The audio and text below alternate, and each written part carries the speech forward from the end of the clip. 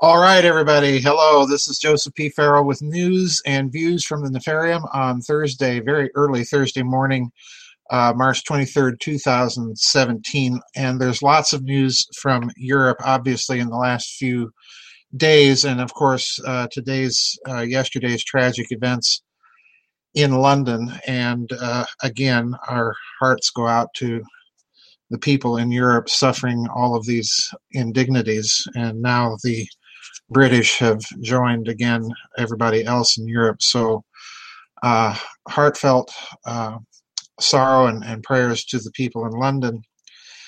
And we've also seen the Dutch elections. Now, today I'm covering a lot of stories because there's a lot of news going on in Europe, so I'm not going to be concentrating on just one article and a whole set of my typical high-octane speculation, but rather kind of micro speculations, because I've got three different articles about three different topics that are all more or less related, in my opinion, to this ongoing struggle between Mr. Globaloney and their vision of society and the future, and those who are struggling to maintain their culture.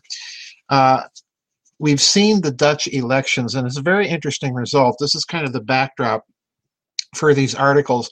Geert Wilders' party did not gain a majority in Holland. However, as I understand it, Dutch law actually kind of prohibits, under their constitutional system, kind of prohibits any one party gaining that sort of power. They prefer coalition governments. Now, it's interesting that Geert Wilders' party, from what I have been told, and I have not yet been able to confirm this with any of our members that actually live in the Netherlands, but apparently Geert Wilders' party picked up 6 seats, and the ruling party in the coalition government of Prime Minister Rutte lost 6 seats. So it's very interesting, a strong showing apparently for Geert Wilders, which is kind of the backdrop for what we're seeing today. I'm going to lead off with this article from the Middle East Monitor. And the title of this article is Turkey Accuses Germany of Backing a Failed Coup. And I want to read several paragraphs here because this is a very interesting story. And I'm not going to be so quick as to dismiss Turkey's claims here, although I do find them suspicious. All right, we can go both ways on this. Quote, Turkey today accused Germany of supporting the network of U.S.-based Turkish Muslim maverick cleric that it blames for last year's attempted coup, comments likely to aggravate a diplomatic feud between Ankara and Berlin. Yesterday, the German news magazine Der Spiegel published an interview with the head of the BND Foreign Intelligence Agency, that's the Bundesnachrichtendienst, who said that Ankara had failed to convince Berlin that the cleric Fethullah Gulen was responsible for the coup attempt.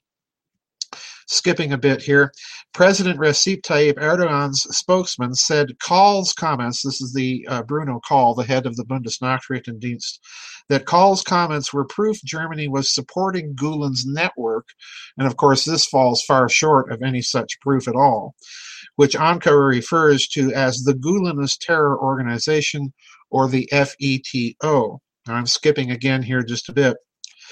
Why are they protecting them? Because these are useful instruments for Germany to use against Turkey. And this is Ibrahim Kalin, a Turkish minister apparently in the Erdogan government. Germany and Turkey have been locked in a deepening row after Berlin banned some Turkish ministers from speaking to rallies of expatriate Turks ahead of a referendum next month, citing public safety concerns. And then a final paragraph here from this important article. The Turkish government blames Gulen's networks of followers in the military for the abortive putsch in July when a group of rogue soldiers seized tanks, helicopters, and warplanes to attack parliament and attempt to overthrow the government. More than 240 people died in the attempt.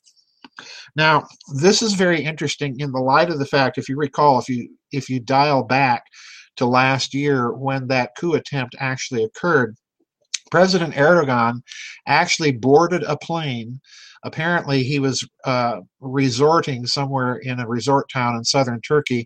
He made his way to Istanbul, boarded a plane, and actually took off, and he was flying to Germany and had requested asylum from Germany, and Chancellor Merkel refused. So that's a bit of backdrop here to what's been going on with the deepening, souring relationships between Turkey and Germany. And the other thing that we have to remember is that Germany has been trying by a variety of means to stem the flow of immigrants that are coming through Turkey into Europe, including giving Turkey payments and so on and so forth. And this has soured relationships between Ankara and Berlin. But it's notable here that what Turkey is implying, and this is where I tend to think we might be looking at least some sort of kernel of truth in all of Turkey's claims here, that we would have to be very careful before we simply reject them out of hand. And that is the allegation that Turkey is making, that the German intelligence service is somehow connected to the abortive putsch attempt last year in Turkey, and that it is somehow connected with this network of Fethullah Gulen, who's the exile cleric in exile in the United States. Now, at the time of the coup, you'll recall that Turkey was pointing the finger at this network and also pointing the finger at the CIA. This change in the narrative may reflect, and I want to stress here, may reflect some sort of intelligence that the Turks have managed to gather since that time. And given the souring relations, the immigrant crisis, the official posture of the Merkel government welcoming, open borders, everybody who's a refugee in the Islamic world, come here, we welcome you with open arms. This implies that Merkel has adopted a public policy, a public face on the one hand, and a covert policy on the other, which certainly seems to be borne out by some of their very quiet diplomatic efforts in Turkey. So this is a story, I think, that might be one to watch, because there are accusations being thrown back and forth between Ankara and Berlin. And eventually, I think something might crack here. And if it does crack, there might be a whole lot more information to make sense out of what's been going on in that part of the world than meets the eye. So a semi-important story that I want to lead off there and bring your attention to. Now, another thing that has happened in the last couple of weeks, is that we've seen all of these elections, the campaign in the Netherlands. There is a similar campaign that was going on in Hungary, and this is a UPI, United Press International story by Ed Adamczyk, dated March 13th, 2017. The title of this article is "Hungary's President Re-elected, Beating Back Challenge by Soros Candidate," and that's in quotation marks in the actual title of the article. Now, this is interesting because I want to read just 3 paragraphs here from this article. The date line is March 13th. Hungarian President János Áder was re-elected by Parliament to a second 5-year term, defeating a challenger his party claimed was backed by George Soros. Now, that's an interesting tell right there. In the balloting, 170 of 191 members of Parliament voted in the 2 rounds of the election. The first round required a 2/3 majority. Members of Parliament voted in 2 rounds to re-elect Áder, a member of the Fidesz party, headed by the Hungarian Prime Minister Viktor Orbán. Last paragraph. Áder talked of the accomplishments of his first term, including, the Serbian government accepting his apology for war crimes committed by Hungarian military personnel in World War II. He went on to detail his participation in the fight against climate change and closed by quoting a Hungarian poet named János Arany. Quote, "If we don't have a homeland, then we don't exist. We won't have oxen or sheep. We won't have homes or land. We will not be ourselves because a homeland is built from these things.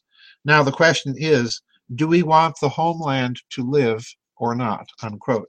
Now that's very interesting because, as the article notes, during the Hungarian campaign, there was concern that the opposition was someone being backed by George Soros. Now, there's absolutely no evidence suggested in this article that that was the case, but it's interesting that it was used as a campaign ploy. Now, frankly, I don't doubt for a moment that Darth Soros would be someone interested in overturning the Orban government in Hungary because it has been adamantly opposed to the open borders, multicultural policy that we've seen imposed on the rest of Europe by, guess who, Angela Merkel.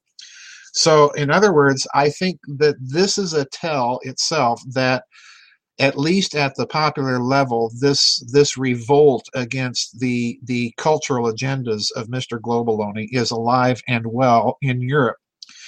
Now, the other thing I want to point out here is that you need to recall that as this is going on in Hungary, there were protests in Macedonia, right south of Serbia.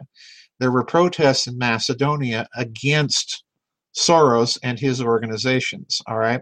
Now, I have no doubt that Soros was probably involved in the Hungarian campaign because the Orban government, you'll recall, has been wanting and conducting investigations into the activities of Soros's foundations, all right?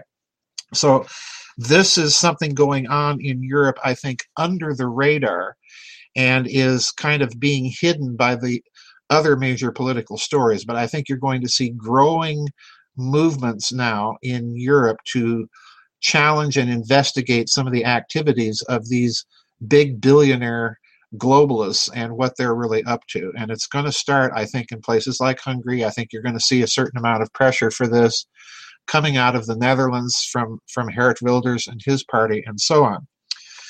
Now, the final article here that I think is very important, and there's another looming context behind all of this that I'm trying to bring these articles to your attention.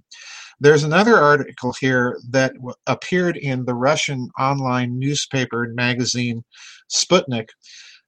This article appeared on March 17th, just a few days ago, and it appeared in Sputnik. And here's the headline of the article: Multilingual Society, subtitled, German Educators Call for Compulsory Arabic in Schools.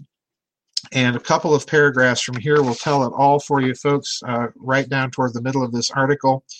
Quote, for example, earlier this month, the employment agency in Halle began holding parents' evenings in schools in Arabic to help parents with little knowledge of German to better understand their children's options for education or vocational training.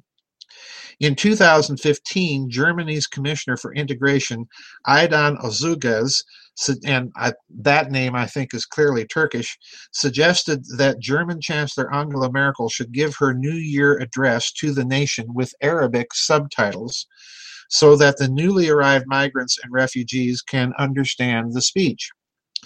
More than 300,000 asylum seekers in Germany are under the age of 18, and last year, Thomas Strauthötter, a German-Canadian professor of computer science and president of Kunes Logistics University in Hamburg, suggested not only should refugees learn German, but German children should have the opportunity to learn Arabic too. He suggested that German and Arabic be mandatory subjects for children. Well, so much about opportunity. Opportunity connotes choice, folks. Be mandatory subjects for children until their final year of high school exams prior to education. Quote, thereby, we acknowledge that we are a country of immigration and a multilingual society, unquote, Strauthötter stated. One more paragraph from this article. Now, there's a tendency towards Arabic becoming a compulsory language to learn in schools, Azam said, adding that the Bundestag is likely to approve such a plan because it is, quote, beneficial for the economics and politics of Germany, unquote. So, in other words, Germany's taking the first step to become a multilingual culture and society. Now, the problem is that they're getting immigrants not only speaking Arabic, but quite frankly, Turkish and a lot of other languages. So if they continue with the logic of this plan, they're going to end up becoming another Austria-Hungary, where you had the currency in German on one side, you flipped it over onto the other side of the currency, and the Austrian shilling was printed in 25 or 26 different languages. And we know what happened to Austria-Hungary.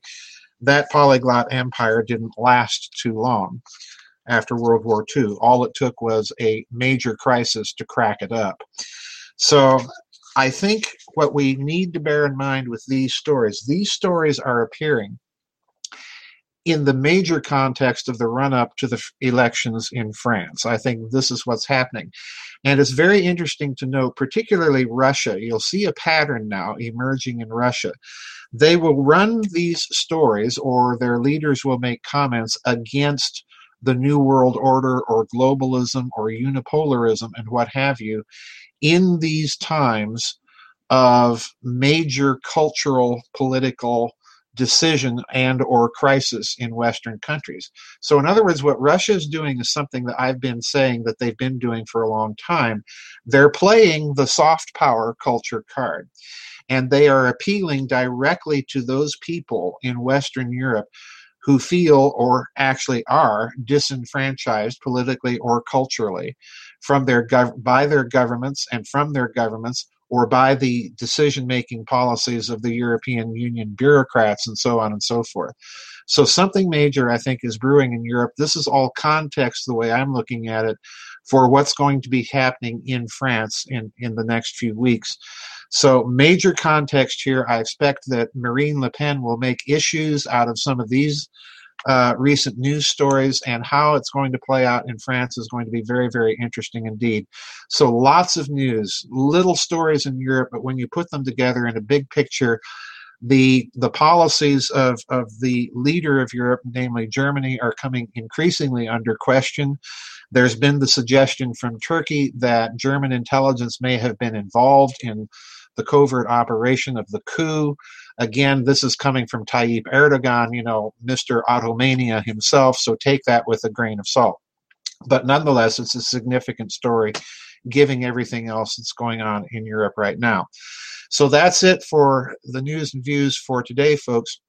Remember, we do have a members vid chat this Friday.